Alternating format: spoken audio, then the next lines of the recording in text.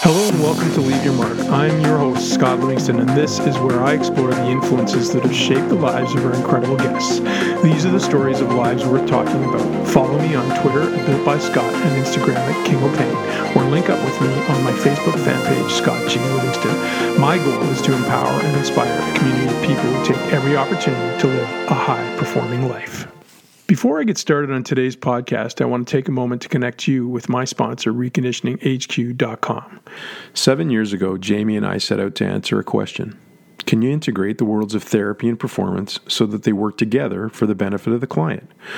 We knew that if we could create something truly tangible that was inclusive instead of exclusive, it would allow you, the practitioner, to solve more problems, work with purpose instead of a cross-purpose, and in the end, you would earn more income by working smarter, not harder, being fulfilled and sought after for your solutions. After creating Reconditioning and witnessing the change of so many professionals' lives and practices, we knew still there was one more ingredient we needed to make it a bulletproof process. For so many years, the brain and central nervous system were not clearly understood. There were a lot of theories and interesting practices, but the research just wasn't there to support the claims. But in the last 10 to 15 years, the world of neurology has come out of the laboratory into the world of real application. We knew this was the missing piece of our process, bringing the current practices of applied neurology into the empowering practice of reconditioning. Introducing Neuro-Reconditioning, the R-Pro series, 4 steps, 1 mission, to make you the neuro-reconditioning professional everyone wants to work with. If you haven't started yet, it all starts out with our signature course, R1 Foundations. R1 is about learning the building blocks of assessing and improving functional movement through the lens of applied neurology. Maybe you've taken the first step, but that's a bit like being a freshman at a college. You've only just begun. R2 Designs empowers the process even further so you can assess and improve any human movement, understand the visual and vestibular system, and then integrate your work into performance programming and return to performance. Both of these courses are completely online experiences, so you can digest everything from the comfort of your home, hotel, plane, or office. But knowing that there is so much value in trying, doing, and living the experience with us by your side, our new R3 Collab is about you experiencing the full power of the process in a living lab. Troubleshooting your issues, fixing your problems in real time, and gaining real confidence in the process, as well as learning how the brain integrates and manages everything we do. Finally, our R4 mentorship is about exposing your knowledge, refining your approach, and learning through a powerful feedback process so you can be a reconditioning professional everyone wants to work with. For more information on all our course offerings, including our landmark personal development program, Empower You, please check out ReconditioningHQ.com today and use the coupon code LYM50 for $50 off any one of our course offerings. If maximum strength, injury prevention, and performance enhancement are important to you, ISOFIT's all-new Maximum Strength Kit is an absolute must-add addition to your arsenal. Requiring less than 7 square feet of space, ISOFIT's cost-saving design provides over 2,000 pounds of resistance for millions of isometric-based strength exercises. Made from cold-rolled Canadian steel, ISOFIT's Maximum Strength Kit is the world's first performance product dedicated to maximizing explosive isometric strength, peak isometric velocity, and maximum isometric endurance strength. Since 2015, ISOFIT strength products have proudly strengthened and stabilized athletes in the NFL, NBA, MLB, NHL, and UFC. Sales pricing is on now. Order yours today at www.isofitmsk.ca, and that's ISOFIT with a PH. Remember to use the discount code LEAVEYOURMARK to save 15% on all your purchases. Shipping February 2022. Matrix Fitness has been the longest standing sponsor of the Leave Your Mark podcast. Greg Lawler, the Vice President of Business Development, reached out to me over a year and a half ago to say that he felt we had a common vision for human performance, something bigger than just helping people physically perform better. Their mission aligns with my mission, the idea that by creating the fertile soil for everyone and anyone to start or continue their personal performance journey, we will be here to help you do it. Matrix is one of the biggest brands in fitness and performance equipment today, but they are more than that. They are about helping you reach higher, explore your possibilities, and stay in the game, whatever your chosen path. Whatever you need, whether that is to buy equipment, rent equipment, or seek consultation, or simply recognize the possibilities, Greg and his team at Matrix are here to help you. You can find them at teamupwithmatrix.com today. Everyone struggles with the challenges of life on a daily basis. You're not alone. But if you're like most people, you feel alone, even when you're in a great relationship or a good work environment, because it's so hard to honestly reflect on your insecurities and obstacles with the people that you love or serve. After all, everyone wants to present themselves as being on it, prepared, ready to meet the challenges of life head on. But you know that's not how you always feel inside. Do you sometimes feel as though just having someone to bounce your ideas off of would be something you needed? Maybe you wish you just had someone who would listen to you so you could vent without the fear of judgment. The LYM Life Lab is about real mentorship. It's about me listening to you, connecting, empathizing, realizing, and reflecting so you can make better decisions, create your own change, and live a life of fulfillment and joy. It's not about living the perfect life. It's about living a better life. One you design, craft, explore, and experience within a safe place of objective perspective and honesty, but no judgment. In the coming weeks, I will be opening this program up to an exclusive group of people who want to see real change in their lives and are willing to work towards real growth. This isn't a program for everyone, but if you're up for the challenge, you'll want to pay close attention to how to be included in this powerful experience. Stay tuned in the coming weeks for how you can be an instigator of your own change. Hello and welcome to Leave Your Mark. Today I have the honor and privilege of returning guest to my show, Stu McMillan. And I don't always say this, but when I do bring people back, it's because most of the time it's because, one, I have a good personal relationship with them. I enjoy conversation with them, but also whatever I've learned from them in the past has shaped or evolved my thinking process. And Stu is consistently doing that for me in the things that he shares, both professionally and educationally and personally. So I'm really glad to have you back, sir. Thank you for coming.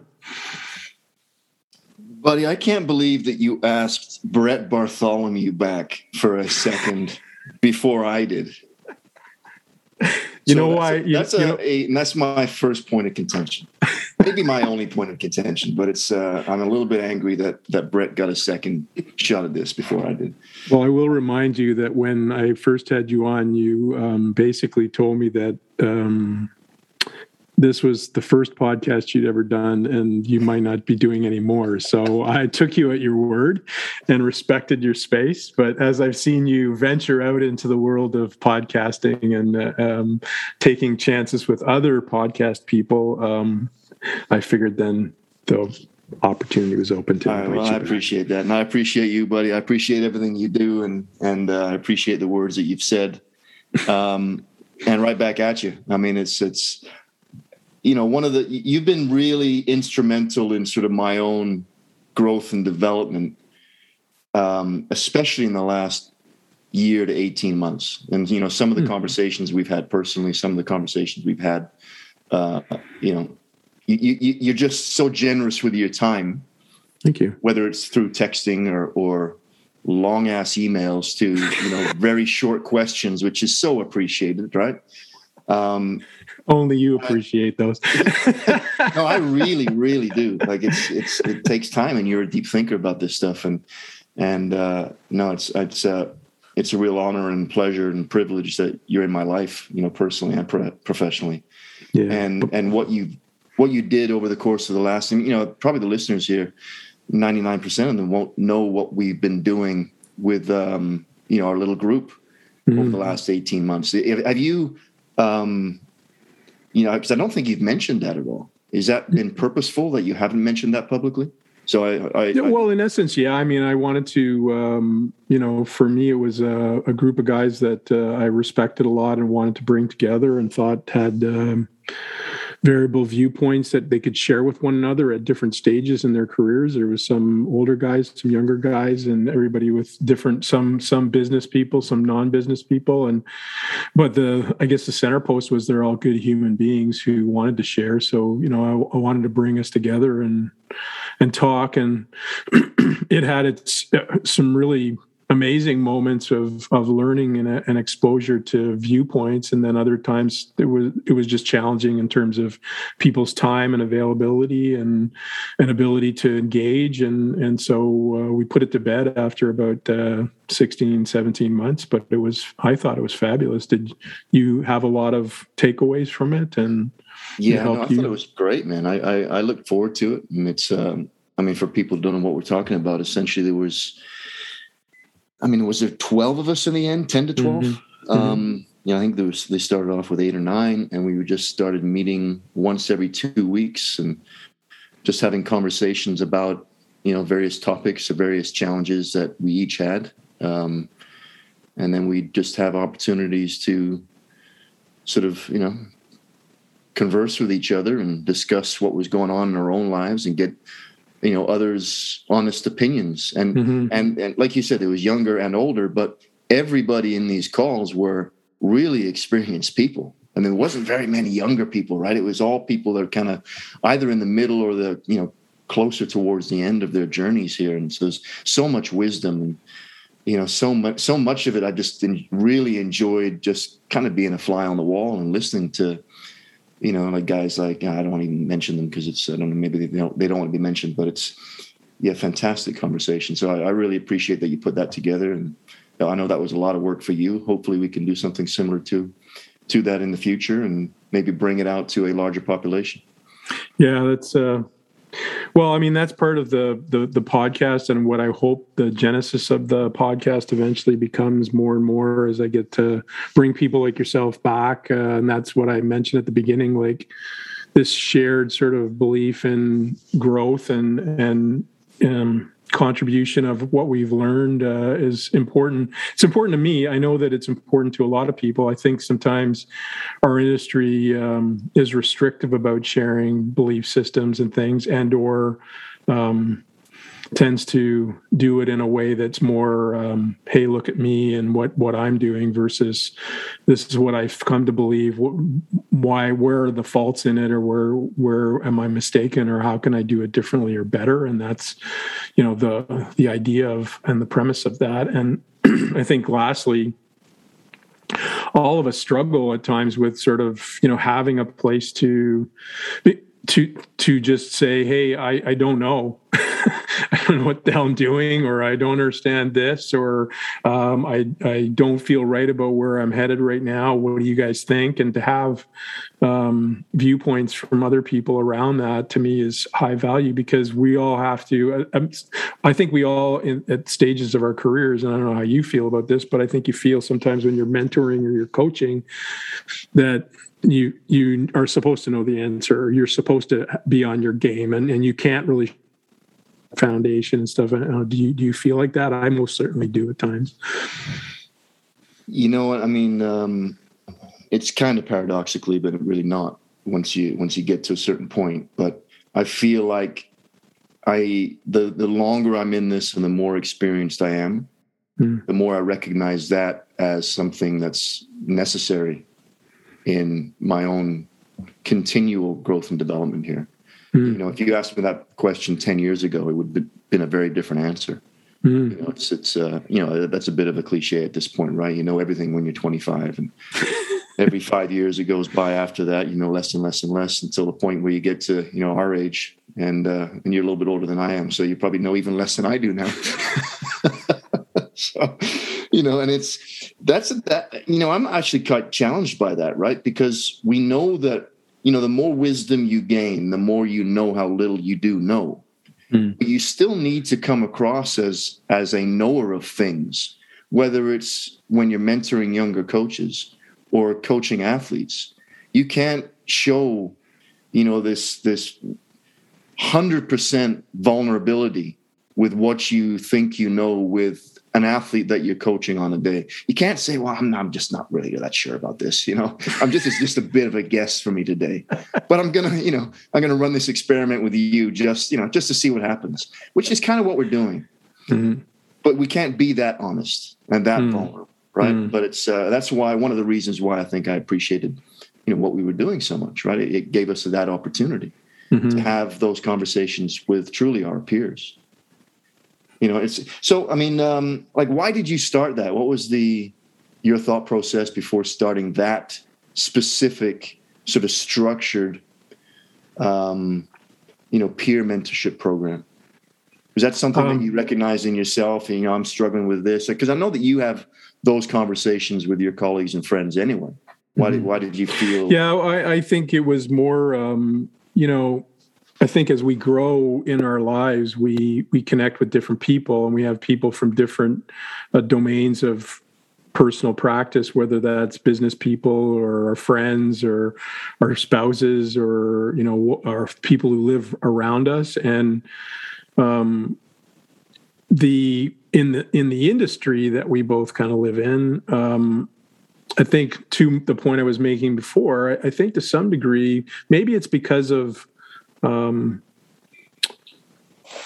testosterone-laden realities of training, fitness, engagement, all this kind of stuff. It tends to be an industry where people kind of guard themselves or protect their IP or protect their sense of, what they're doing or why they're doing it. Or two, even with the point you just made in my viewpoint is that you can't, because you always have to give the perspective that, we're going this direction and we know why we're going there. And you got to listen to what I'm telling you. And, because this is going to get you to the promised land. And as you said, some athletes, if you didn't have that confidence in that direction, wouldn't follow you. They wouldn't do what it is you need them to do, or they need to do to have the success that they want to have.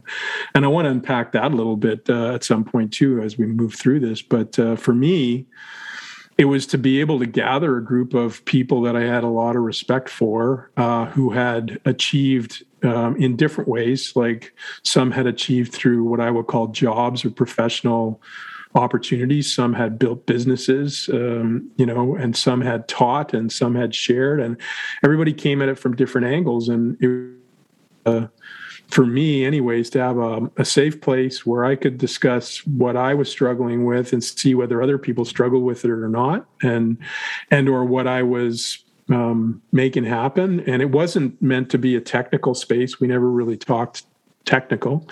It was to talk about, what are you dealing with? What's the challenge that is creeping up in your world? And for some, it might be a spousal relationship. For some, it might be their job. For some, it might be the feelings of having to be on all the time, like I said. And I hoped that it would be a safe place for everybody to talk. I think if I were to do it again, I'd probably do a smaller group, maybe a 6 instead of a 12, and what it ended up being. But the question mark there was always, how often would you be able to get the 6 people together, and everybody's timing and schedules? And that was probably the biggest challenge around it. But when we did have a good group of people, man, some of the conversion points around different conversation things was really cool. And you recorded all of it. Mm-hmm. We should turn it into a book. It's all there for posterity. We should turn it into a book. Yeah, we should. Have somebody scribe it all out. There's a lot of wisdom in that. Mm-hmm. For you, when you look back at your professional career, do you have a point of recollection when you kind of had that realization that I'm no longer, or I need to be less self-absorbed in what I am doing and more, open to challenging myself? Because I think we all go through that. I'm just wondering whether it was kind of a evolutionary process that you never noticed, or one that you actually had a moment of I need to do this more. Yeah, I don't think there was any one single epiphany where I woke up one morning and said I got to do things differently. I think it's become over the course of time, and I think this happens with most people as they mature anyway, you just become a little bit less, obsessed with what you're doing, and a little bit more interested in what other people are doing, and a little bit less obsessed about your specific individual journey and your little specific individual world and the success that you may have within that, and just a little bit more outward looking. Mm-hmm. And I feel like that was just a pretty natural evolutionary journey. Mm-hmm. I've always been one that's kind of, I think we had this conversation in our first podcast together, where that was kind of the household that I was growing up in anyway. It was one, I remember doing, high school and college level calculus and stuff after dinner.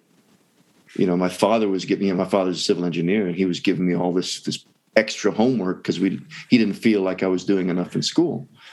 So that was the household that I grew up in. So that's always been a part of what has driven me, just I need to learn more and know more and do more.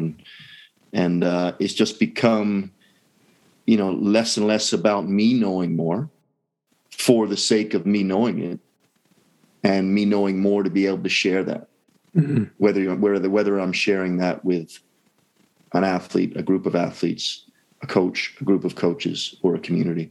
Mm-hmm. And that's probably more important to me now is not that it's not important for me to still have, successful coaching relationships and work with athletes on a daily basis and try to get the best out of them and, impact their lives. That's still really important for me, and probably, still a major reason why I get up in the morning.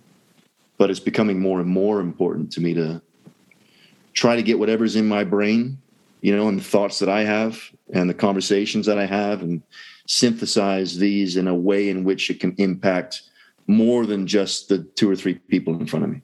Mm-hmm. Well, coming off of that a little bit, like going back to your question about starting the group, like how do you select those relationships and invest yourself in something like that without really knowing what it's going to be? Like, why did you decide that was worth your time to invest in, and how did you evaluate that in yourself that this is something I want to do? Well, the people involved, it's always about the people, right? There wasn't one single person in that group that I didn't already have a fairly in-depth personal and professional relationship with. And I valued and respected all of them with such depth that, I just jumped at that. That was an easy thing for me to say yes to. And I say yes to less and less things these days, but that's a no-brainer for me. That just, it just brought some level of structure and some level of ease to what I would want to be doing anyway, right? Those are all peer mentors. They're all guys that I like personally and professionally and would be wanting to have conversations like that with all the time anyway. Mm-hmm. This is just a way to, bring a little bit of a structure to that and make it a little bit more efficient for everybody. So that was easy, first and foremost. And it's, but the question I get asked a lot is, what if I didn't know half of those people? Then would you do it? And that's like I said, I used to say yes to everything, and I don't necessarily say yes to everything now, and I don't necessarily ascribe to, I think it's Derek Sivers, hell yes or no. I don't necessarily ascribe to that either. I think we have to leave room for things being just a yes or just a maybe. That's okay. As you find out more and more about something, and that includes all the relationships you have and your colleagues and the athletes that you coach. There's no guarantees here, and we don't get to live our lives backwards. It's we just have to go forwards with the information that we have at hand on the day and do the best we can. And that's kind of what I mean by when you asked the last question about this being an evolution. For me, it's the only thing it can be. That is, I just wake up and do the best I can on the day and see what happens. Mm. The word listening's changed a lot for me over time, what it means, what my sensitivity is to it. And I would say even transcending into the idea of my senses. Like, I think when I was younger, I didn't really pay enough attention to my senses. I kind of just did stuff. And even as a coach, I think, I sort of alluded to that earlier, this idea in the beginning that you're trying to prove yourself and you're trying to expose others to what you somehow know or believe you know at that point. And I've sort of recognized, and I don't, to your point, have a recollection of an immediate moment that it happened, but I have realized in the last, I'd say 10, 15 years that listening means something different to me now. And it's really part of why I do this podcast is I think I've always been a pretty good talker, but I wasn't that great of a listener. And I was pretty good at saying what my opinion was, but I wasn't great at listening necessarily to everybody else's. And in the last 10, 15 years, I've really spent time trying to be observant with my senses about what somebody says, but also how they say it, what their face looks like when they say it, what their energy is when they're talking. And I'm just kind of wondering for you, has listening evolved for you? And if so, what have you noticed about it yourself? So you say that's changed for you over the last 10 or 15 years. What changed and what encouraged that or motivated that? Is that something that you identified in yourself? I've got to be better at this. And it was an active process for you? Mm. It was. Yeah, I think so. I mean, for me, I think I've always had really good, I think, quality human relationships with people, but whether it was the two failures in marriages, not recognizing maybe what the other person was dealing with or why they were there, and my own sort of stuff, or even when I look back to some of my coaching experiences in pro hockey or before that, I always feel like if I could go back and do the work that I did in the National Hockey League, I would do it differently, in the sense that I spent less time getting to know the people around me in a way that was truly insightful, and more time trying to somehow prove that I should be there. And I kind of had that revelation afterwards when I looked back and said, you know what? I wish I'd done it differently. And based on wishing that, I was like, well, how am I going to do it differently? I have to evolve. I have to, stop trying to prove to everybody that I somehow know more than them, and start recognizing that I know less and wanting to know more about them, as human beings. Because I think at the end of the day, when you want to have conversations about truly why somebody does something, you have to have a common ground of respect and trust that comes from maybe sharing more than just why you know something. And I think that gives you that sense of, like, when I talk to you, I think you and I have gotten to know each other much better than we did 10, 12 years ago in the last two. Creates a mutual respect where you can have, conversations like these and actually listen to the answers and be kind of curious about, your own viewpoint on it, right? Do you feel through the process of hosting this podcast, and how long have you been doing it now? Almost 4 years now. Almost 4 years. Have you become a better listener through it? Or just a better asker of questions, or both? I feel I have, because I've actually avoided the canned question concept. Remember when I first went through the program that I went through to learn how to do it, and the mentor in the program was always very much about do your research, have your list of your 10 or 15 questions you want to ask, and then play off of it. He always talked about what he called the 80-20 rule, which was 80% should be scripted and 20% should be sort of off the cuff. And I've always gone the reverse of that. I would say even 10-90. I might have 2-3 questions in my head before I start. And literally, I would say, like, just before we started this conversation today, I sat down and wrote a few notes to myself about things in case I didn't really know where I wanted to go next. But for me, what I've used it to do is to listen to what the person says to me and say, what do I find interesting about that? What might the listener find interesting about that and want to know more about?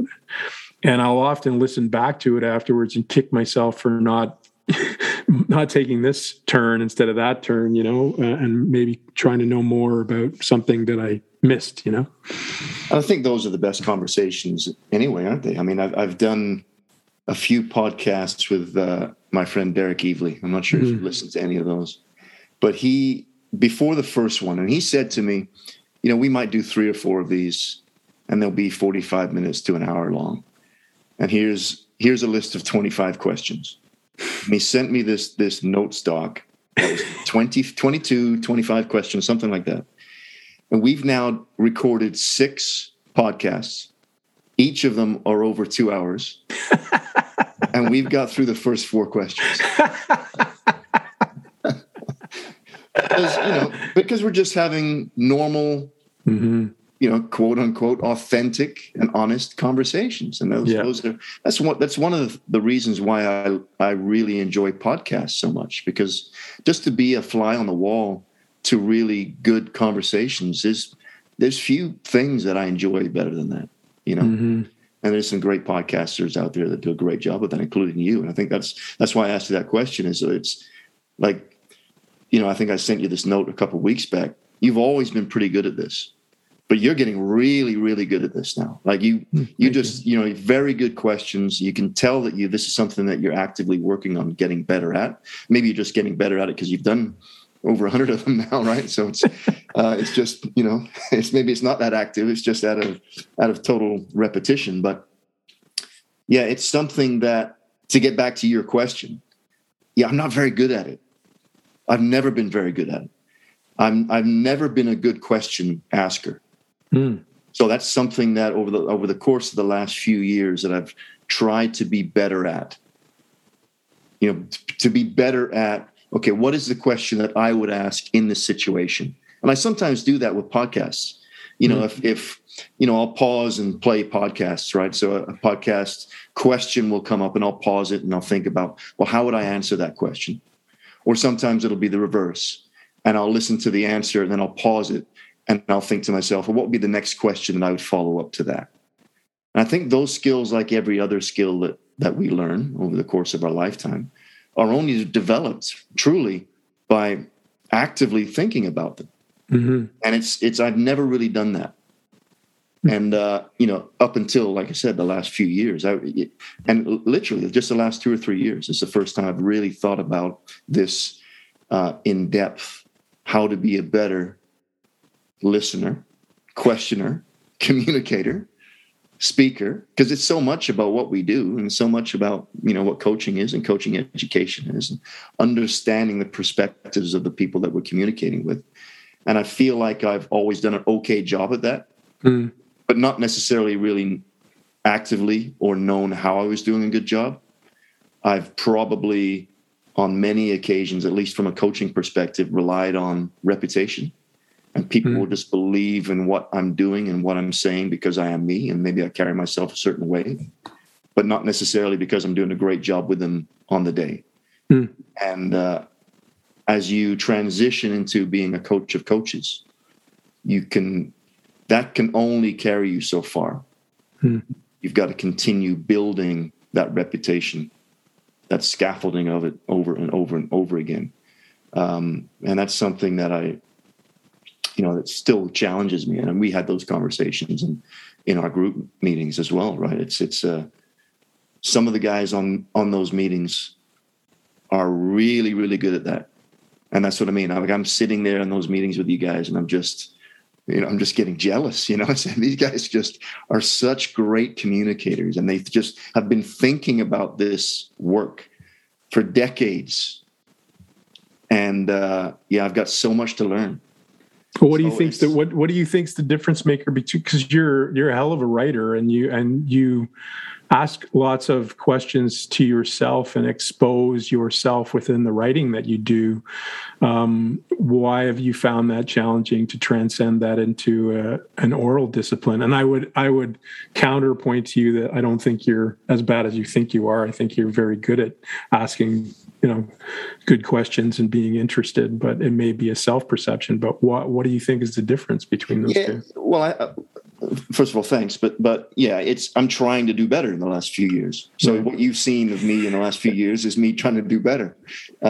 Rewind to 2010 or 2014, and it's not great. It really isn't. It's me telling everybody what they should know, not me asking them what they want to know or the problems that they're having and the challenges that they're dealing with and how I can help with that. That's very different.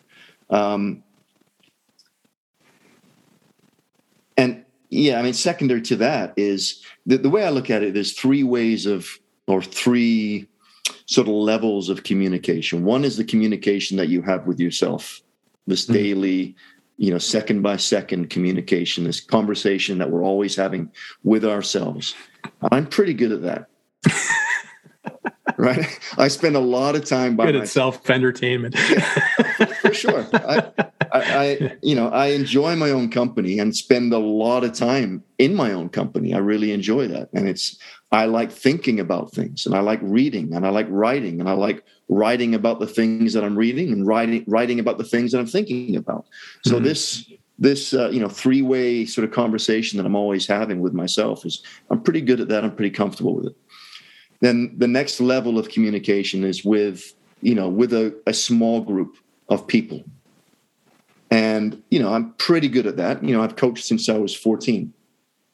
So 37 years is my 37th year coaching. So you get good at that. Maybe not, it's not an active process, but you've done it for so long that you're pretty good at standing in front of people and getting your point across. That's not necessarily meaning that you're understanding their problems and challenges, but at least you can get out there and convey what it is that you're trying to convey to a group of people. So I feel like I'm not great at that. It's still kind of more one way than it is two way, but it's definitely getting better. And the third way then is communicating to the entire community.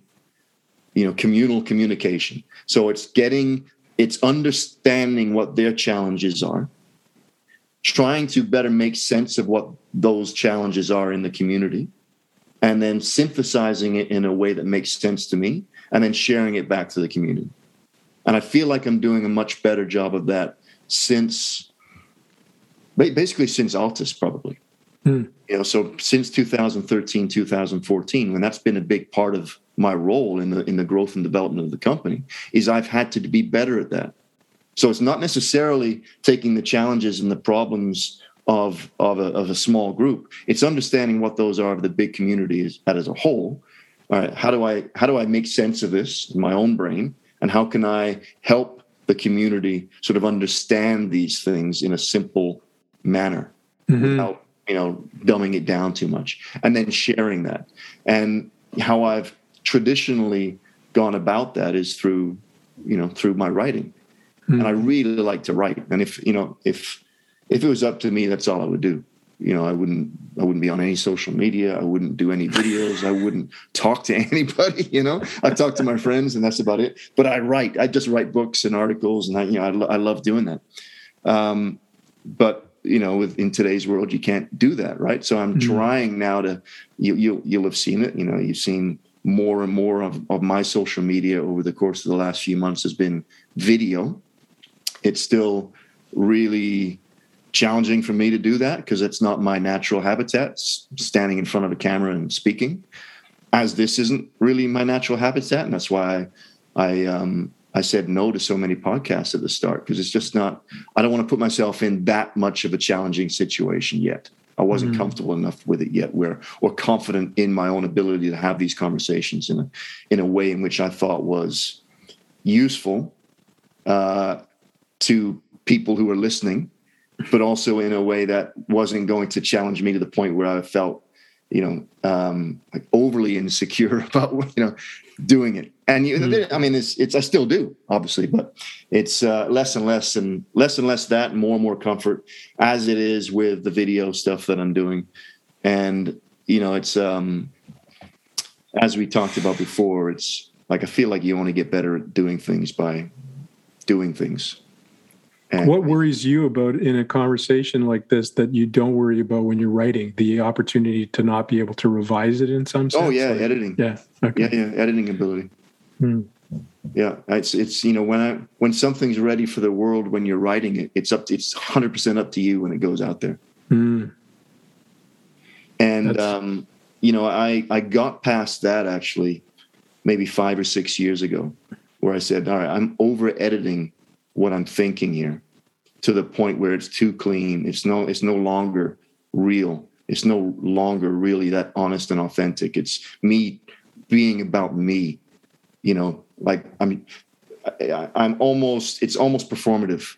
I'm sharing my thoughts, but I'm editing them so heavily to try to make it feel like to the community that I'm sharing it with that, these are my real and honest and authentic thoughts that I have today, right now, but I'm editing them over a few days.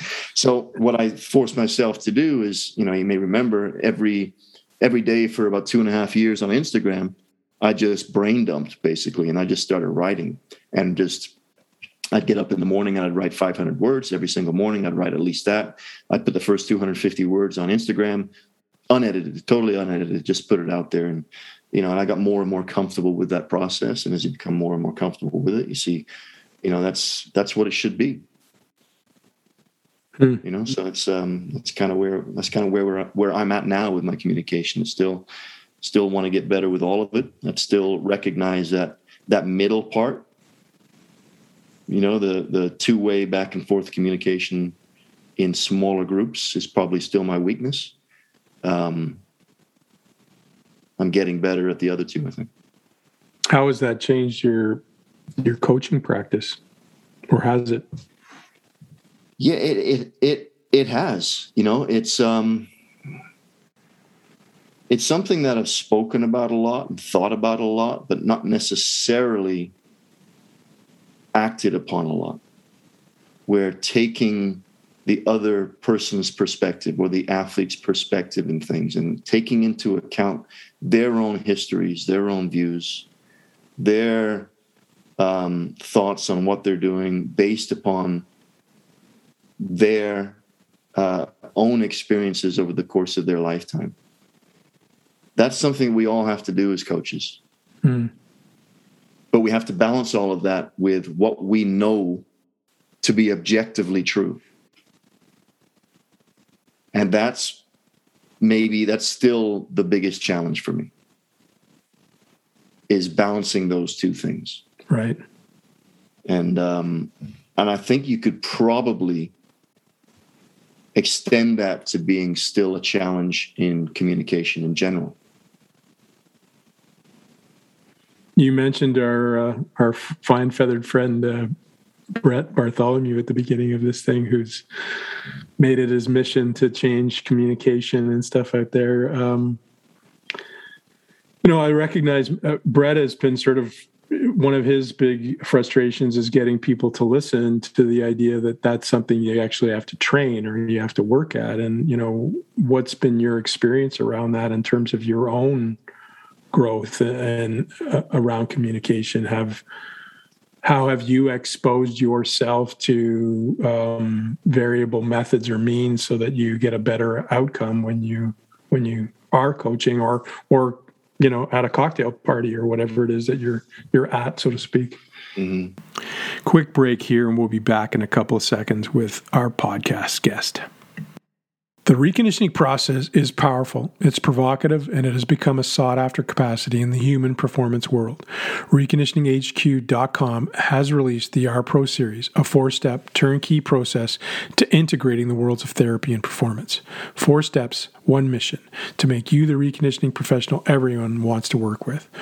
The first step is R1 Foundations, and it's recently been turbocharged with the injection of applied neurology. We are extremely excited about what this new capacity is going to do to your ability to solve problems and serve your client. For more information about the R-Pro series or any one of our empowering courses, head over to reconditioninghq.com and take advantage of our free 5 hours video that takes you through our groundbreaking method of improving mobility. Do you let $100,000 walk out of your rehab business every year? If you're like most businesses, you do. Operating your business under a fix or release model drives your client revenue out the door. For less than $10 per day, ISOFIT's line of strength products can change your revolving door of lost revenue into a flourishing rehab prevention and performance training business. Call them at 1-866-2-ISOFIT, ISOPHIT, and strengthen your rehab business bottom line today. Matrix Fitness is a global brand of fitness and performance equipment with over 7,000 employees worldwide. Their expertise and capacity in this world are exceptional, with over 500 products that cater to the medical, fitness, and athletic performance markets. But they want to do more than provide product. They want to help you thrive as a performance professional or business person. They are here to help. Whatever your problem might be, they are ready and willing to help you find solutions. Greg Lawler and his team at Matrix can be contacted at teamupwithmatrix.com. And believe me when I say this, they will make a difference in your success. We're back. Enjoy the rest of this podcast. I've always been somebody that struggled with being distracted by the giver of the information, to the point where if I don't like the person who's giving that information or communicating that information, then I'm biased against that information. So the example I give is Nassim Taleb and his books. I'm so distracted by his personality that I can't even read his stuff. Tim Ferriss, his podcast. I'm so distracted by his personality and his insecurities that I can't get anything from his podcast. Right. I just can't listen to it. It's unlistenable. Even though if I probably listened to many of the guests that are on his podcast, I would get a lot from it, as I would and have with Taleb. And I've actively, again, because if it wasn't active, I would just shy away from this. I've tried to put myself in more situations where I'm uncomfortable with the viewpoint or the starting viewpoint of the person that's either speaking or writing. And I give them the time, and I try to go into that part of my end of that conversation with as open a mind as I possibly can, and try to be better at understanding their subjective point of view in a way in which I can get something out of it. And I'm really challenged with that, Scotty. I'm not good at it at all. Like for 3 or 4 Novembers in a row, I spent the entire month of November reading and listening to stuff that I was biased against going into it. And I think I did that for 4 years in a row. And I was just miserable for a month. Like, that's not that's not what it should be for me. Like, I'm not enjoying reading this or listening to this. And it didn't change my mind on anything. So why am I doing it? Right. So yeah, it's, I don't know, man. It's I still feel like, it's like, I'm 51 years old, and I've been working really, really hard to develop a certain level of information, knowledge, or wisdom, or whatever, for a long, long time. And there's still a big part of me that thinks I know better because of that. Sometimes that gets in the way, right? Well, and at least my job is to identify when that's okay, and when it's just something, okay, I just got to ignore that little part of my brain that's saying that.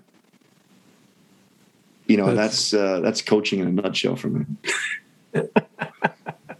Yeah, I struggle with what I would call points of initiation. Like, I think one of my desires in conversation is always, I call it depth or breadth or content. And I think sometimes I struggle with just how do I initiate something that's going to create a common thematic between two people. I'm not very good at parties. I'm not very good in certain environments where I don't know a lot of people, because I have a challenge finding that common point of initiation or that common thread. And if it doesn't ignite relatively quickly, I struggle with it. I struggle with trying to find what it is that I need to find. I think I've gotten better at it.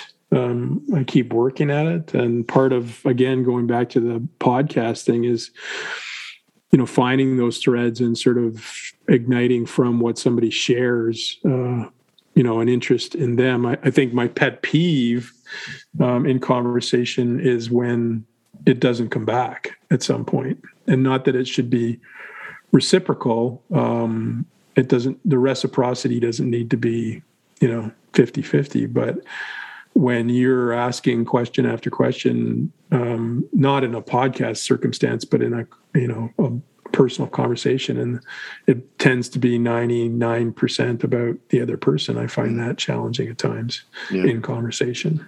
Yeah. I mean, the word that you said there that jumped out to me was content, and how we're so focused on the content of our thoughts that we often sort of lose sight of the context, which we have them, and that's something we talk a lot about in movement and in coaching, and appreciating the value and the importance of context. But it's the same with everything else, isn't it? Mm-hmm. So it's again, it's just these are things that we think about and try to, we identify what it is that we struggle with and are challenged by and try to improve upon over time. But, we've talked a lot about that. But, a big part of my coaching philosophy is we start with what makes somebody good at what they do and work around that. Like, that is what we should be working towards. What I stole from our buddy JB is identify the athlete's unique abilities. And that's not easy to identify that, but start with that, what it is that makes you, and just get better at that. Now, the other side of that is those things that maybe, you can improve upon. And I think it's really important to do that work, because what we've been talking about for the last 45 minutes is improving on those things that I've identified that we need to work on. But we can't lose sight of, what is it that makes us to begin with? Why do people listen to us? Why are we a quote unquote good coach or a bad coach or whatever it is, and build from that? So it's, I don't think, and especially in this day and age now of self-improvement, of everybody doing the work now, it's become a thing. And I think we've lost sight of the importance of just celebrating what it is that makes us to begin with. Yeah, I think that's a really valuable point. And to pivot off of that, actually, I would love to hear how have you navigated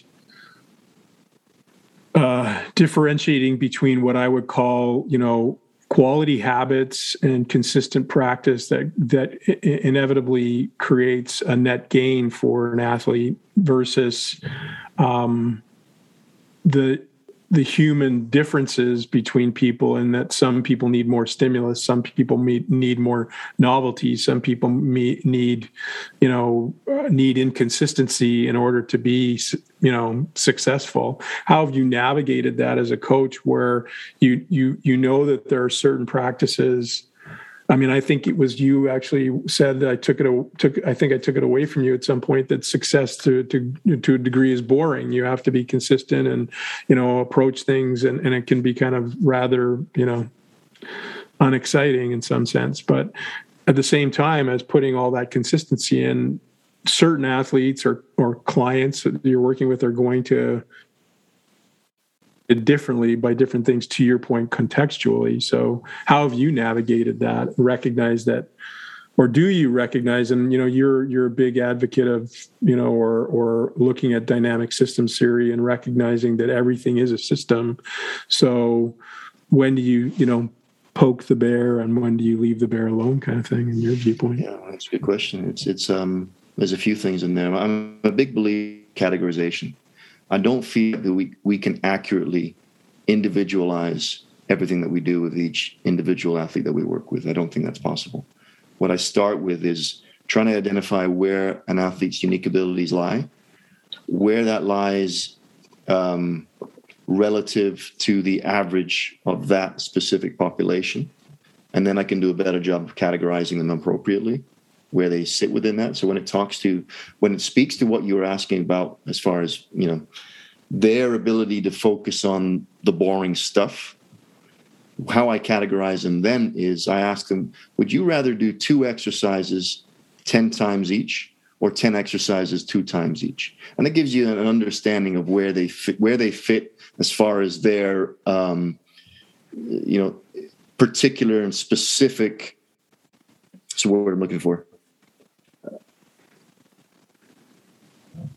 Anyways, you know the word I'm looking for is need for novelty or need for need for variability or variation, and then that's the category. So now you know that's okay.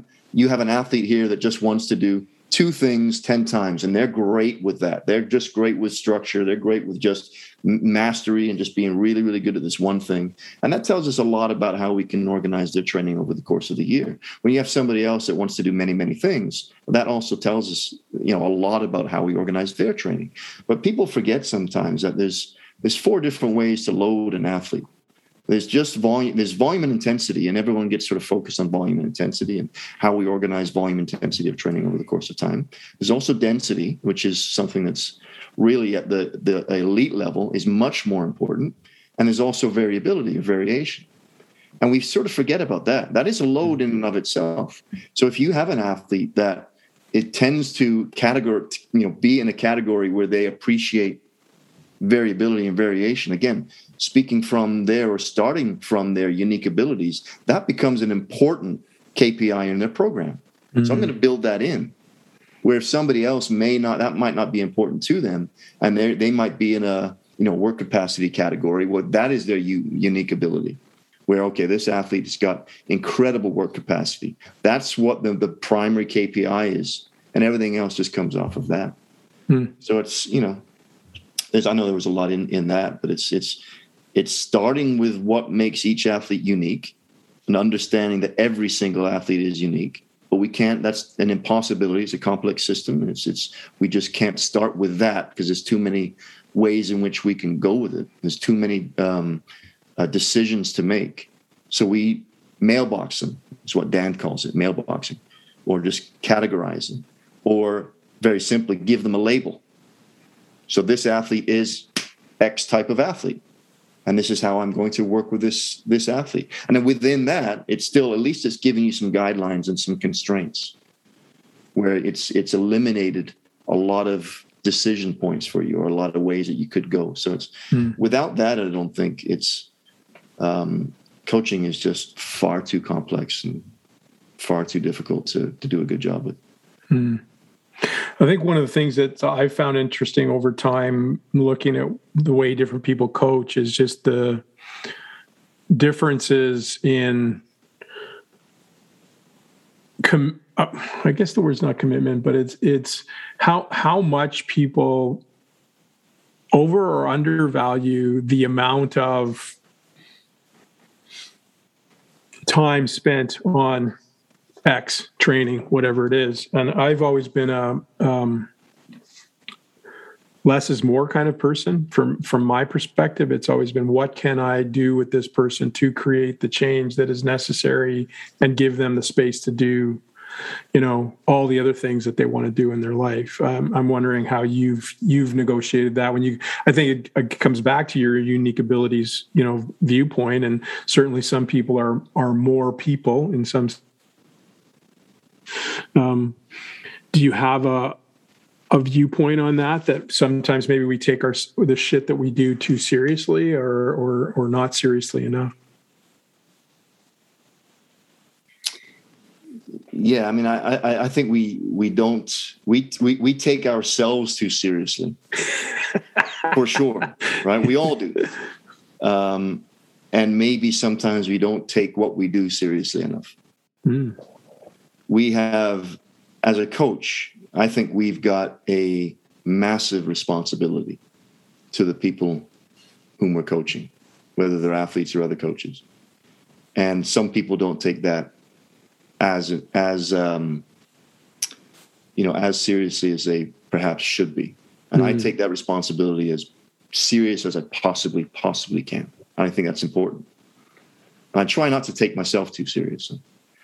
So seriously that you would go back to Lake Placid again after so many times. And yeah, absolutely. It's a good point. Like, I was never, ever going to go to Lake Placid ever again. I do not like that place.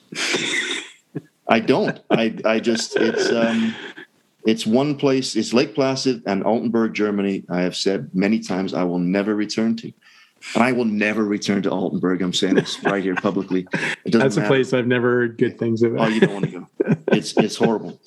And then, Kaylee and Lolo called me up a few weeks ago and said, we really need you to come out to Lake Placid. This is, Lolo's last opportunity to go to the games, win a medal, and blah, blah, blah. And, it's, to go there. And this was really important for them. So it becomes really important for me because that's what we're doing, right? It's the responsibility to help guide the careers of the athletes they're working with is really big one, So it's, I take that very seriously, and I feel like I've done as we spoke about in our last podcast when I said I'd sort of broken up my career in thirds. The first third was about me. The middle third was about the athlete, and the third is about the community. And that's dynamic, and it's always a bit about all three, obviously. The athlete has to be the primary all the time, even if it's more about, in general, more now about, at this time in my career, more about the community or more about other coaches than it is about the athlete. But it's still, on the daily, it's still more important for the athlete. And I'm still, if I'm responsible for the development of this athlete and trying to help this athlete fulfill their lifelong dreams, how can we not take that seriously? How can we not? So I couldn't say no to going to Lake Placid in that situation. And then, when it goes back, you started the conversation around sort of minimal effective dose and that. It's, I don't know when I started thinking about that. It became a thing probably in the mid to late 90s, and people started writing about minimal effective dose again. And it became part of my sort of coaching objective is to try to figure out what each individual athlete's minimum effective dose was, rather than, all right, let me try and figure out how to get this athlete the best I possibly can. One is fitting, the world to the model, and the other is fitting the model to the world. The world is, I'm trying to squeeze every single ounce of potential out of this athlete. How do I do that? And the other one is, I'm starting with this methodology or this philosophy of minimal effective dose and fitting the world into that model. And I did that for a few years. It was the wrong way to do it, obviously. So now it's something that for me it might be something I think about with some athletes sometimes. But for most of the athletes, most of the times, it's not even a part of my lexicon. Yeah, I start with, okay, what makes this athlete good? It's this. Okay, we're going to train towards that. And then I organize the training over the course of the time to take advantage of that. One of the things I've tried to do a lot in my own personal practice, probably because of the same conversation we're having, is just the self-advocacy side of things and the, education part of things. This idea of making the athlete sort of ask their own questions and recognize why they're doing things and self-advocate for the work that they're going to do and become, in essence, responsible towards what they do versus being sort of told what to do. And kind of back to what the story you talked about going to Lake Placid and stuff, I think that's poignant, and it's important for us to do the best we can for our athletes all the time. But I'm also kind of curious, it's kind of a splinter question around, I would call the sliding doors reality? You know, what if you don't go to Lake Placid? What do you think the trajectory differences are there, and what do you tell yourself are going to be the trajectory differences, or do you care? Because for me, in some sense, I think it's important for us to recognize when what we do can make a difference and what we do is making a difference more for ourselves. And I'm just curious what you think of that.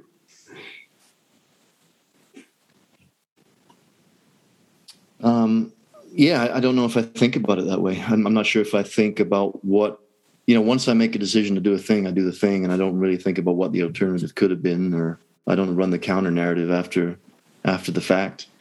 It's not, I don't think it's the way that I live my life or think about the relationships I have or the coaching that I do. I mean, there's very few times where I look in the past and say, I wish I had done this instead of that. In a way in which that, obviously we do that. We learn from our past mistakes, failures, whatever.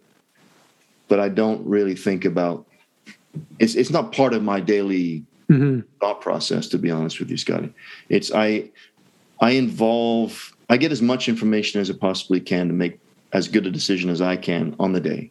And once the decision is made, I live with that decision and we go forward. So as you started that conversation about, how we interact and communicate with the athletes that we work with. And these are some of the conversations I'm having now, actually, with a few athletes as we enter into a new season, and we're talking to new athletes that may be interested in joining the group. And the question is always, hey, what do you do, and what's your philosophy? What's important to you? And first of all, I'm glad that athletes are asking those questions. But one of the three primary points in my training philosophy is I look at this as a partnership. The only way that we can squeeze every single ounce of potential out of you as an athlete is by working together in this partnership. So you need to be more than just a robot that shows up on the track or in the weight room every day doing what I tell you to do. You're an active part in this. You have an active part in this process. And some athletes are not interested in that. That's okay. That's just, they need to find a new coach or a different coach. I'm not the coach for them. If they're not interested in being a part of that process and providing the type of feedback that I require as a coach to try to squeeze every ounce of potential out of them, then it's not going to work, right? So when we have a conversation about going to Lake Placid and why the athletes thought that it was necessary for me to be there, then that just gives me more, a more layered understanding around the decision that I can make.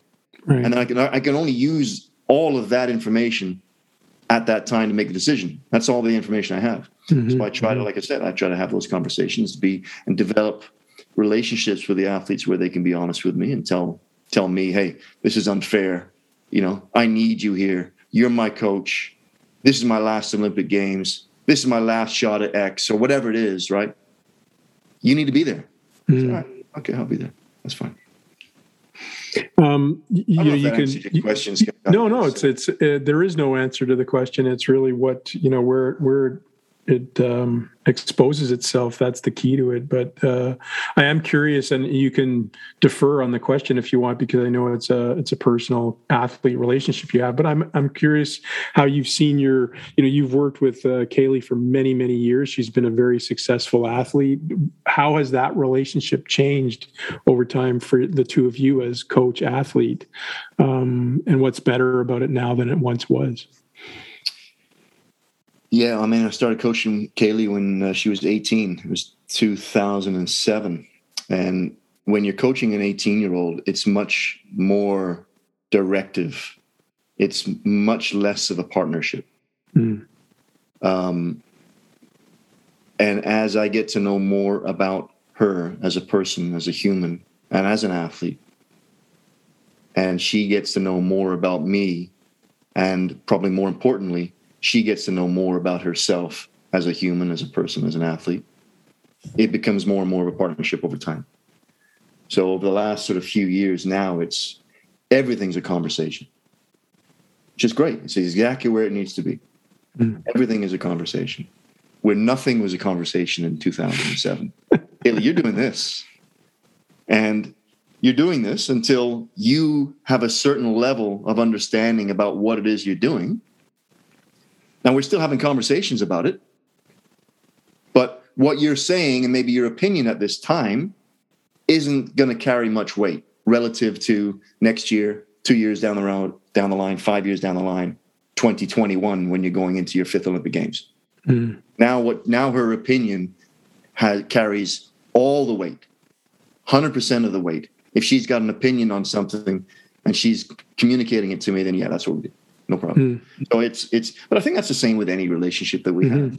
Right? Not just the coach-athlete relationship, but every relationship. It's the same relation I had with Steve Messler still. So Kaylee and Steve are the two athletes that I coached for the longest. Steve I coached for 10 years and Kaylee now for 14 years or whatever it is.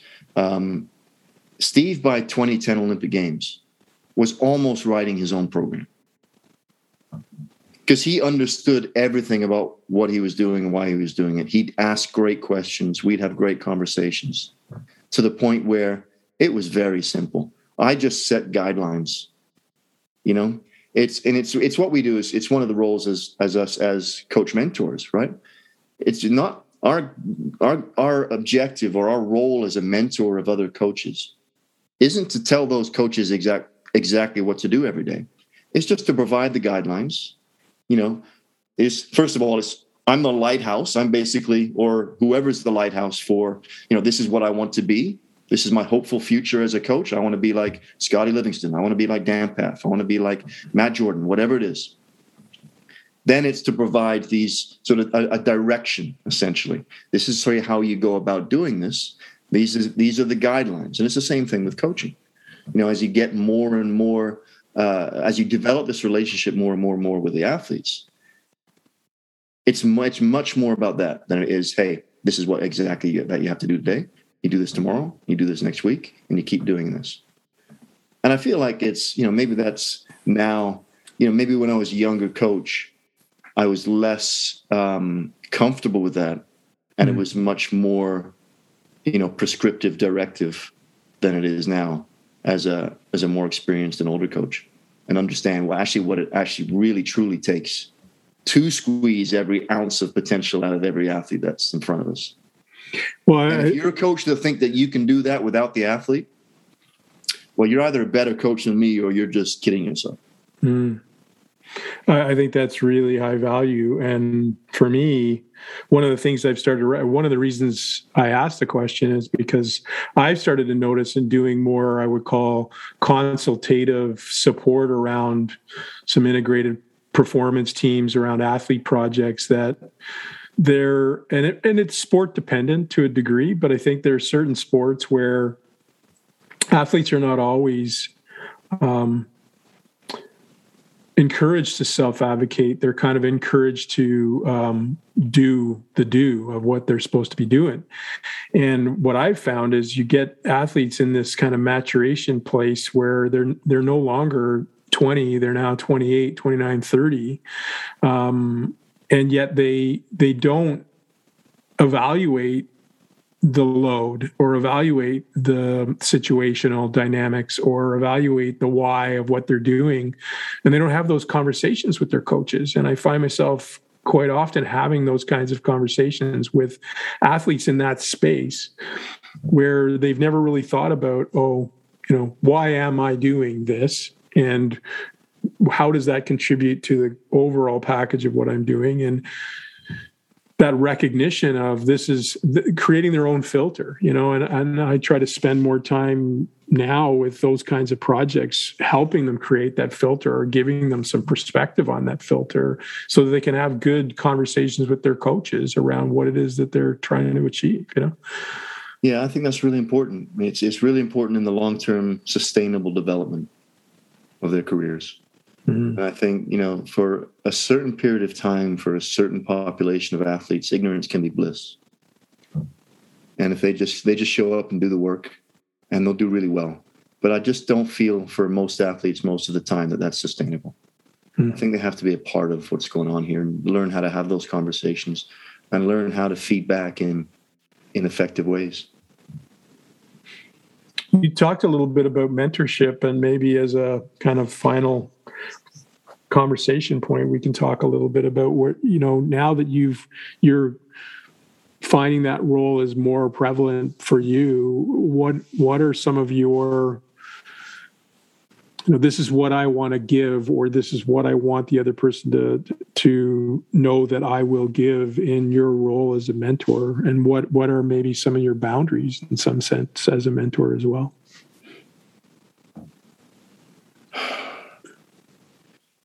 It's,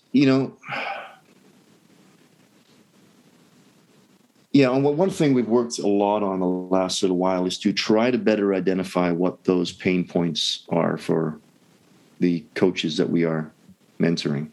So what are they challenged by? What are their problems? So rather than starting from our perspective, this is what we feel you need, that's based upon our history and our experiences. Mm-hmm. Try to better ascertain what it is that they are looking for.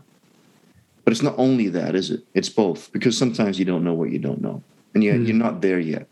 Right. So what we're trying to do is just get a better understanding of what it is that the leaders in sport want, and then what it is that the younger coaches need. And try to find ways for those two places to intersect. And they don't always intersect, and sometimes you don't know, like you said, you don't know what you don't know yet. And we have to tell you, hey, you need to know this. So pay attention. And half of them probably won't pay attention. That's okay. We got to learn our own lessons in our own ways. So it's it's not easy, Scotty, as you know, right? Because often as well, the pain points that younger coaches are having today are not the same ones that we were having when we were 25, 25, 30, 35 years ago. They're very different. Mm-hmm. So for us, in order for us to be able to, understand and appreciate some of those challenges, it takes us getting outside of our comfort zones to the point where some of us aren't really that comfortable doing that. So it's not easy. So it's, for me, that's what I'm trying to get better at is I think I do a pretty good job of understanding, appreciating, and describing what young coaches need to be a successful coach. But I still need to do a lot of work in understanding it from their perspective today in 2021, and what that world is like for them now based upon their current and past histories and what they're expecting from the role, from the job, from the industry, from the profession. I think that's an interesting take, especially one of the things that I find quite, I wouldn't call it, it's just befuddling in some sense, but I do feel that in the last 10, 15 years, you've had a sociological conversion from what was the traditional dynamic of perception of expertise to what is a perception of expertise now.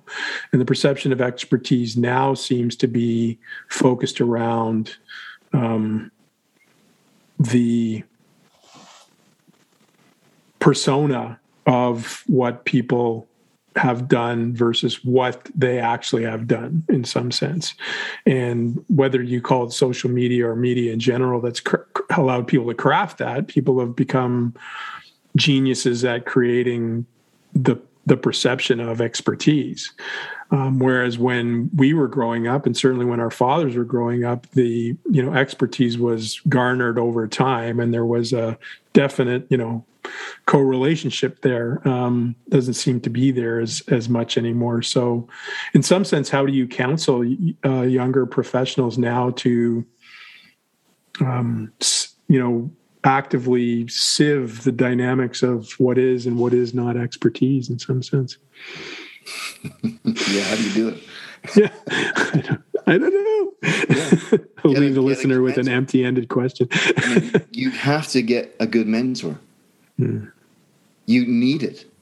You can't navigate the complexity of information that's currently available to everybody without good mentors. You just can't. Yeah. So you need to get somebody who's been there, done that, who is experienced in many contexts with many people over many years, and lean on them to help you find a way through the complexity. I mean, that's it. Mm-hmm. It really is, because it's not available anywhere else. I mean, everybody and their dog are putting out education products now, or putting themselves across as experts in a way in which people can learn from them. So how do you filter? You know, it's if you're 20 or 22 or 25 and you don't really know a lot, how do you filter? Yeah.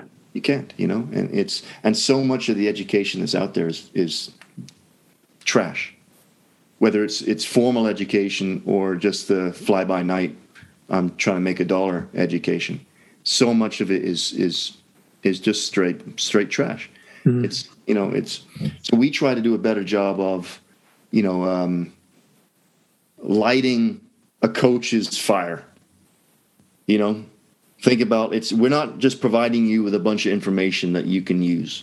It's to try to find ways for you to appreciate this responsibility that we have as coaches, and use that as your starting point, or using that as your starting point for education, rather than just a bunch of information, sometimes disparate information, sometimes totally, opposing information, and trying to figure out your way through that. Let's start from a bigger picture and work down from there. Education now is just creating cardboard cutouts so often. So often we see coaches come to our programs who, they can barely ask a question. Or we have interns that come to us that cannot. And I was having this conversation with my friend Rachel Balkovich last night. And she says so much of her mentoring now, and she mentors a lot of younger female coaches, is about how to handle themselves around other people, whether it's one athlete, whether it's another coach, whether it's a group of athletes. It's so much of it is that. And we were talking about how much do we feel that is actually coachable. If you have a 25-year-old coach that comes to you, Scotty, and he's just carrying himself a certain way, he's coaching and he's crossing his arms, or he's sitting down and he's looking at the wrong things, or he's not really, not communicating, in a way in which to get his point across in an effective way. How much of that do you think is trainable, workable, or do you at that point say, you know what, coaching's probably not for you? Maybe you should look at sports science or analytics, or being somewhere else on the sports support team rather than coaching.